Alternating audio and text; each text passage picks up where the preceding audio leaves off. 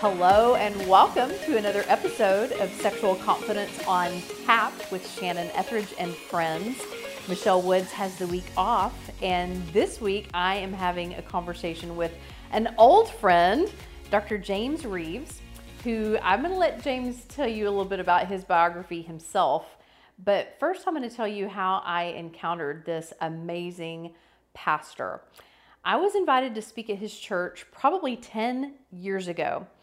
And I distinctly remember I was speaking to the high school and college age group. And as I was unpacking my story of the sexual abuse, the promiscuity, the poor choices that I made as a result of that era of my life, etc., I just remember thinking, they don't seem fazed by my story, whereas most high school and college groups kind of had the deer in the headlights look the whole time. And so afterwards, I made the comment to Dr. Reeves that your group seems to be exceptionally mature in how they handled all that I put out there. And he explained to me, he said, Shannon, I should probably let you know we are not your typical church. He said, on any given Sunday, you can reach out your arms in any direction and touch any number of homeless people, addicted people, that his church was not a country club for saints. His church was a hospital for sinners and addicts. And I remember walking away from there being so grateful for my experience in this church community, because I walked away thinking that is what church should be about.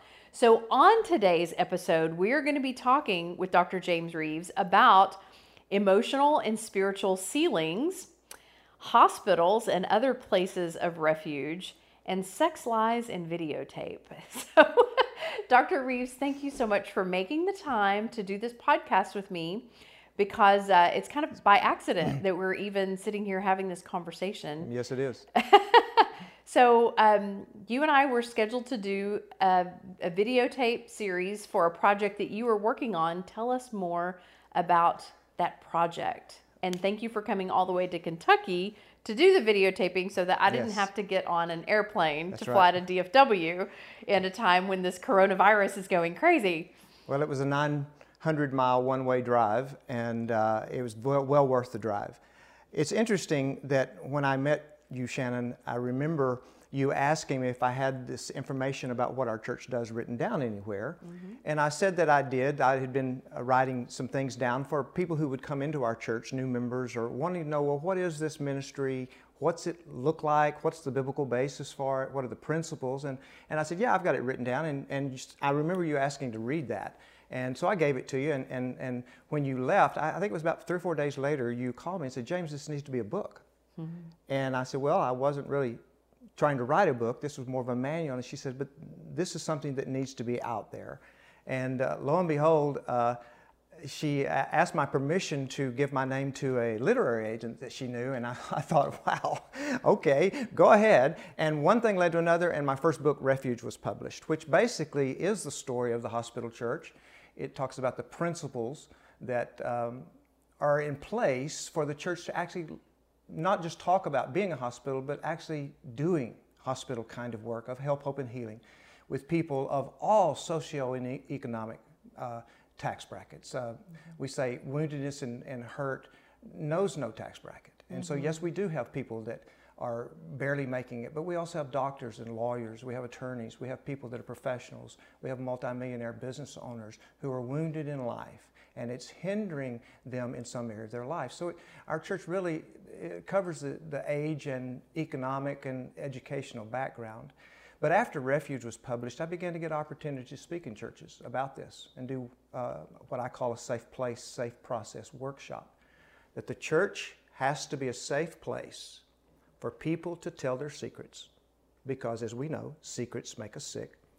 The church has to have a safe process for people to experience emotional and spiritual maturity in Christ. Mm-hmm. And so that's what I talk about, the church being a safe place, or people won't tell their secrets. But if they do tell their secrets, the church has to have a strategy to help them move beyond that and move into emotional and spiritual healing.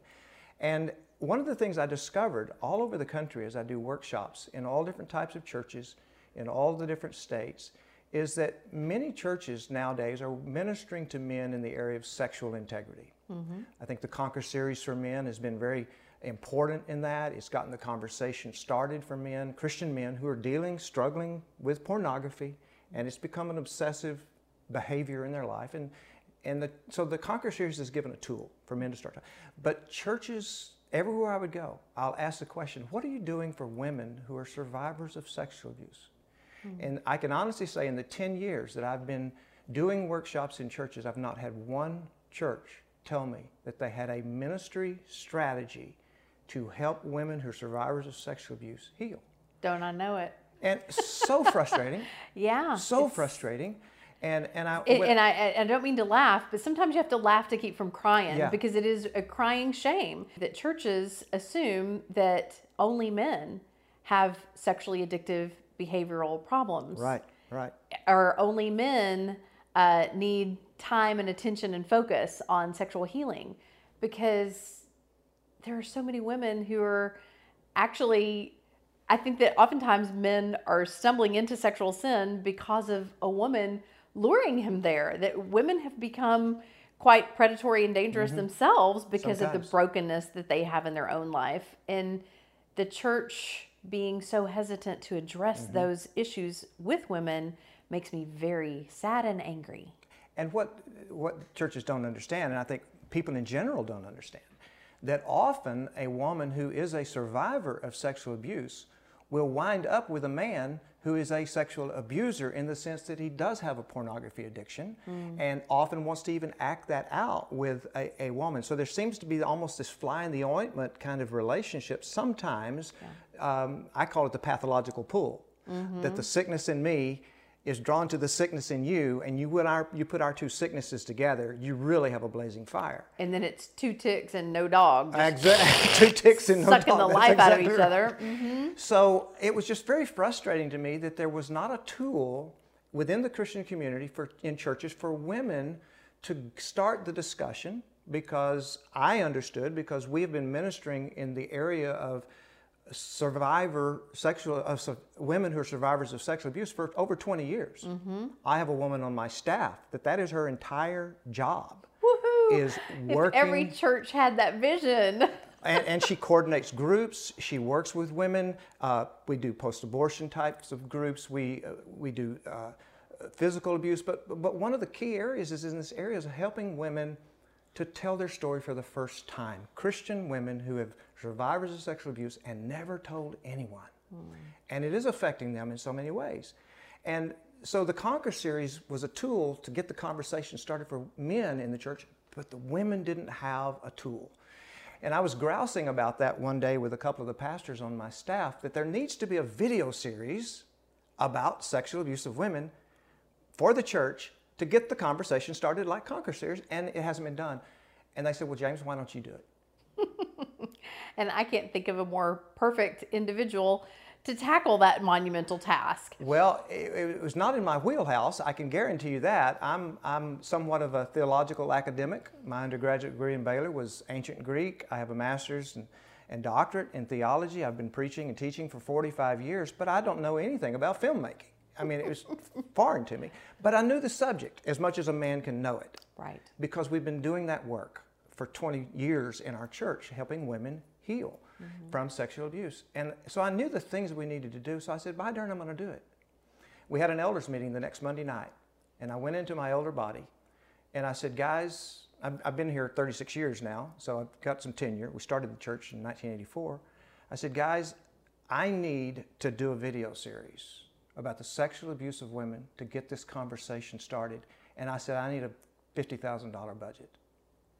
And I was just pulling a number out of the air. I had no idea what it was going to cost. Yeah. And within 5 minutes, they granted it. Wow. And because half of my elder body are recovering men, that it's in the DNA of our church. And they're aware of the women in our church who have experienced real healing in this area. And so we got started. God provided a young filmmaker who's a part of my church. My wife is a commercial actress. She directed it, and I had some contacts, like with you, Shannon. I remember you blowing up my phone as you were brainstorming, like you were a man on fire. Absolutely. You had a mission, and you were not going to stop short of achieving it. And I'm so honored to be invited to be a part of the video series. And so, what is? Yeah, I promised that we were going to talk about sex, lies, and videotape. What is the lie? Why has the church never approached this topic so full force before? Why do women not come forward and share their story? Why do they not feel as if they can be honest about what's happened to them?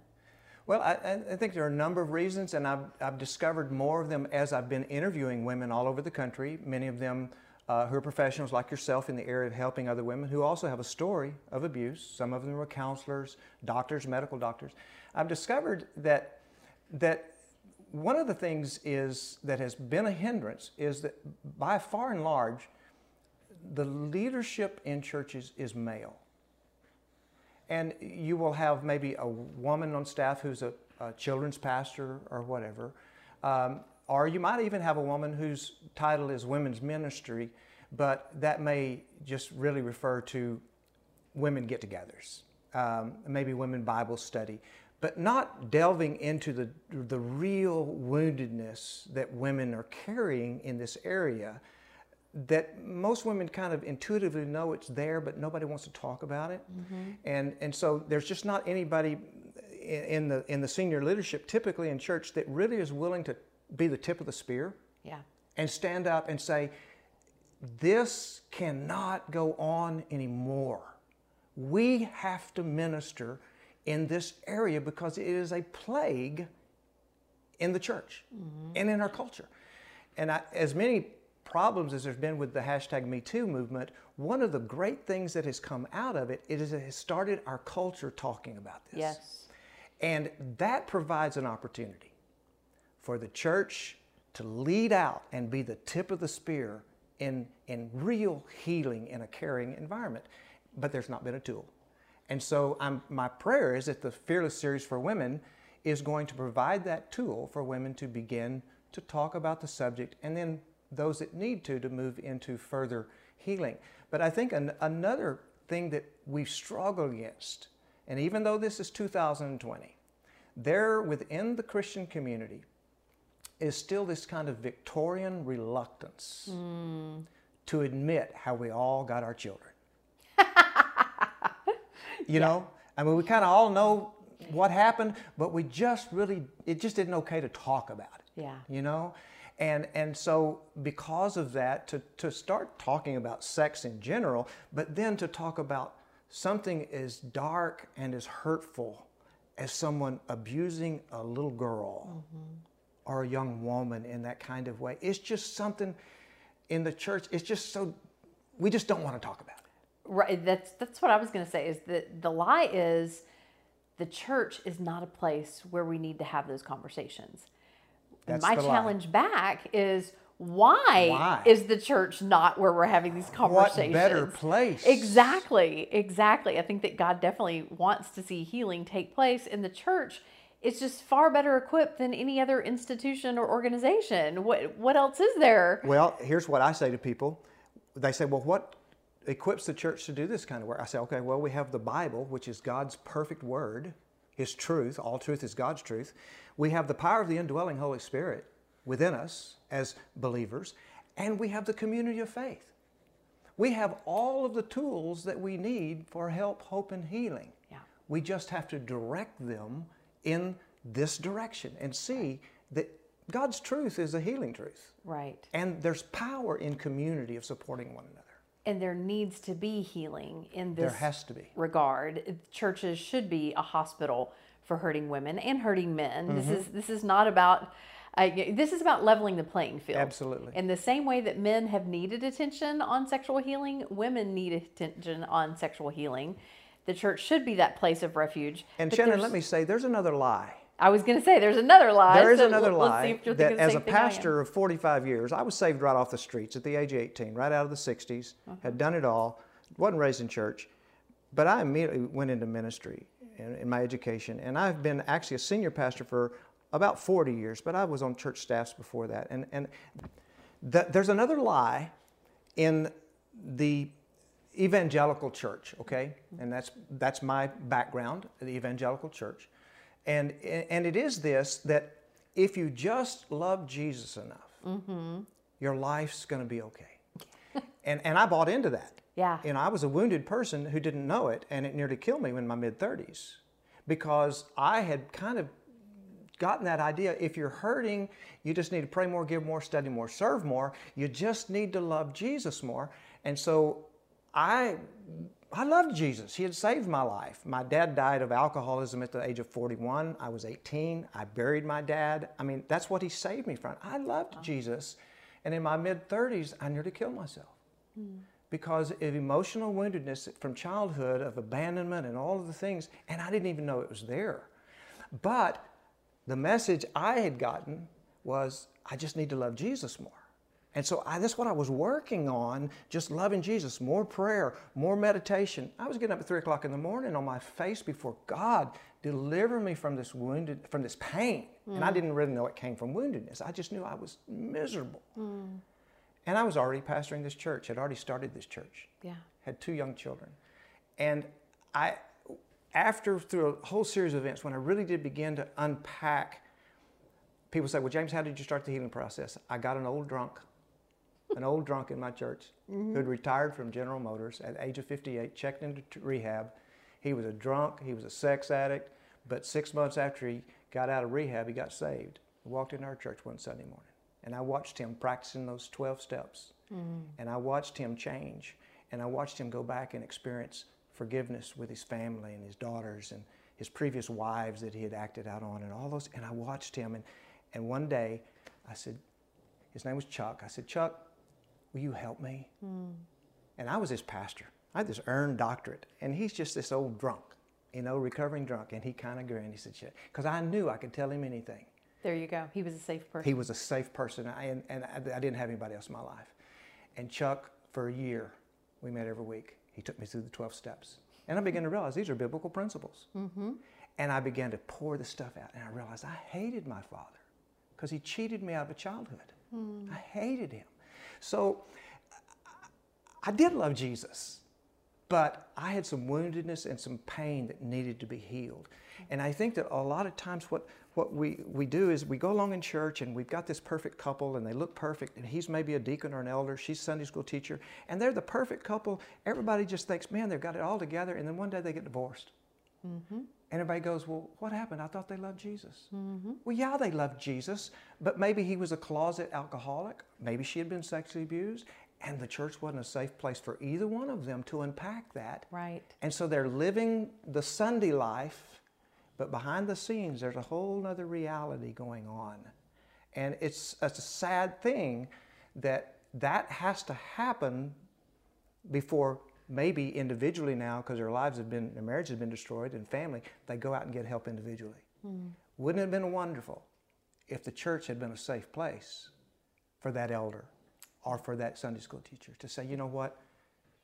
We got some problems. I'm struggling. Yeah. I need help. Yeah, that was going to be my comment on there's another lie, and that is that the women in our church don't need that. Oh, yeah. I've heard that from pastors, and that I look at them and I go, are you crazy? Yeah, they come and they're dressed appropriately, and they've got 2 kids in tow, and they're nice Gucci purses, and it's like they look normal. Oh, gosh.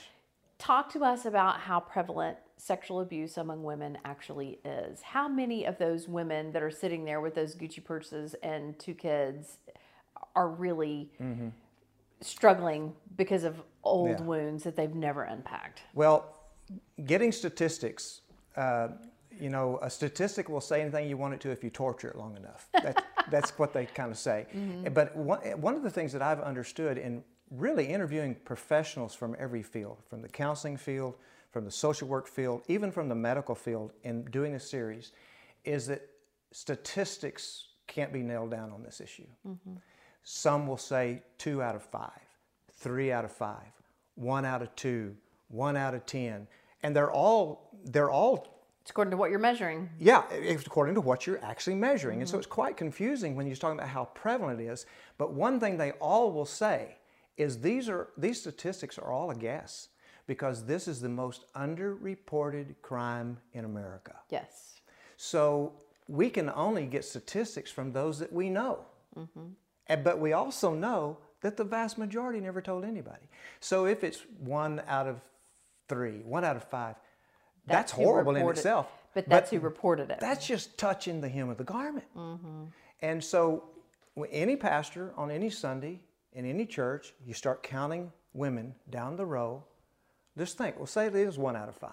Okay, we'll just do that. Every number 1, stand up. That's how many. Maybe it's 2 out of 5. We don't really know. But we do know that it's at epidemic proportions. Yes. And the church has got to be on the leading edge of this, for being a place where women can get help, hope, and healing, like we're beginning to do for men in the area of sexual integrity. But there's so much pain and woundedness going on in God's people's hearts. Women who do love Jesus. Right.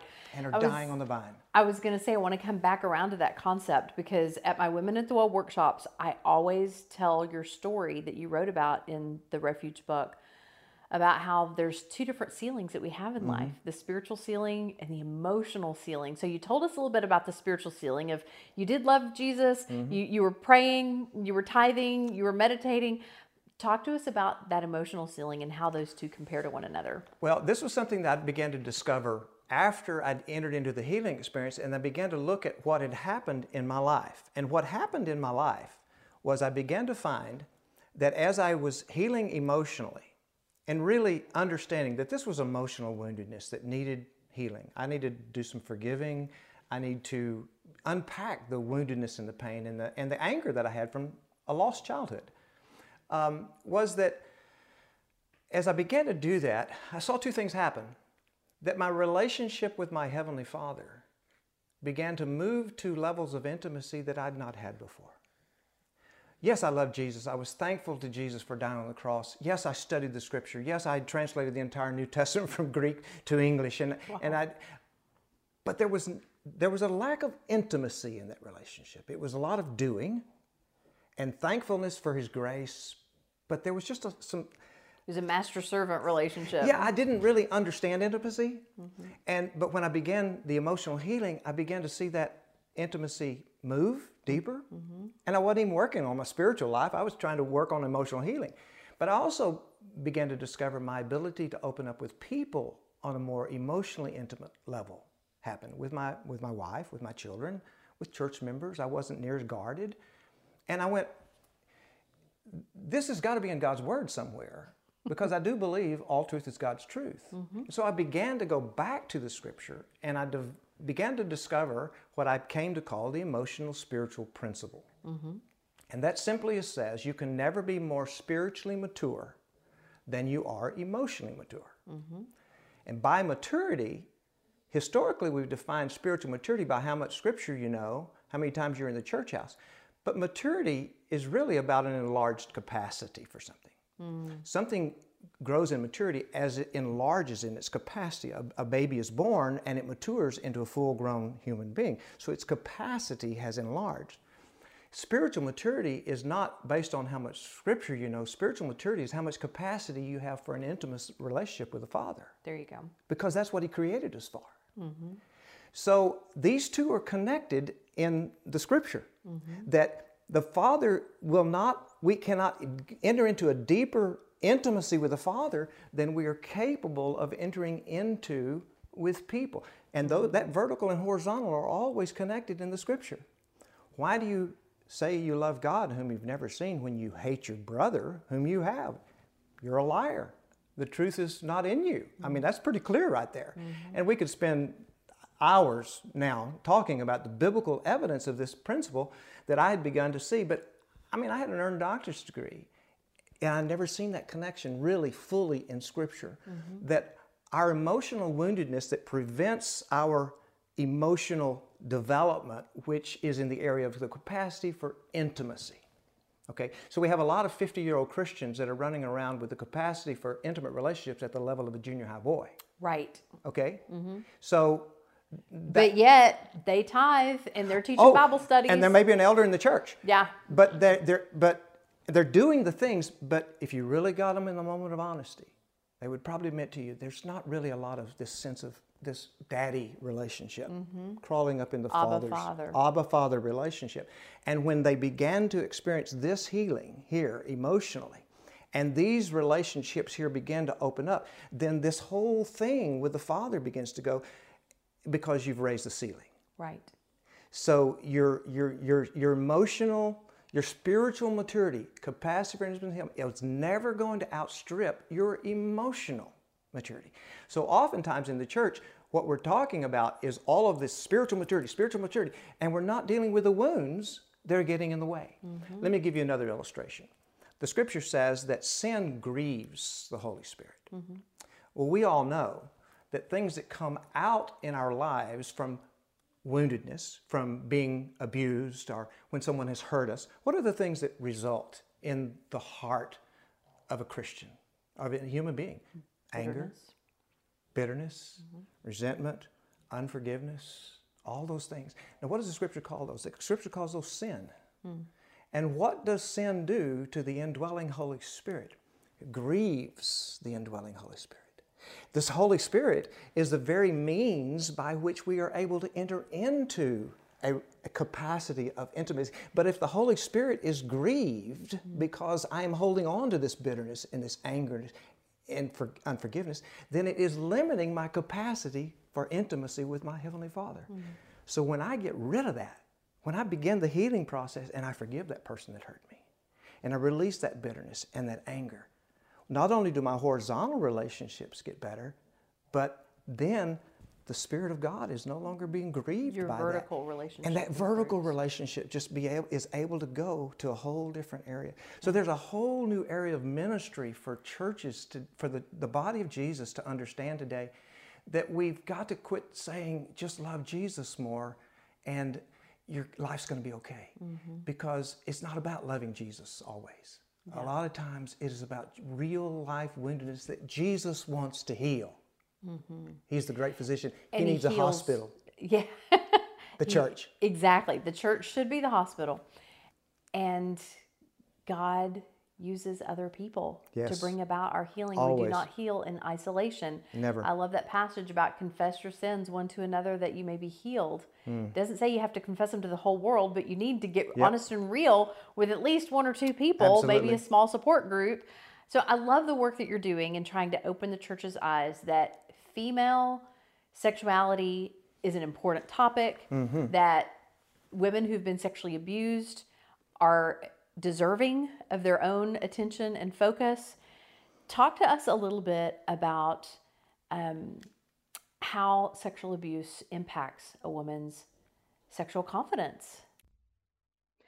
And that, ladies and gentlemen, is going to be where the cliffhanger happens, where you will have to tune in to the next episode to hear James's answer to that question of how has previous sexual abuse often impacted a woman's sexual confidence. He also is going to have great advice for ladies who are looking to overcome that kind of trauma in their past. He's going to have great advice for the men who are married to women who have been previously sexually abused. Plus, I'm also going to start off the episode with a little bit about my history of sexual abuse and how that laid the groundwork for my sexual addiction, but it also laid the groundwork for this ministry and for the healing that's taken place in my life. So I've definitely learned to rejoice in that suffering.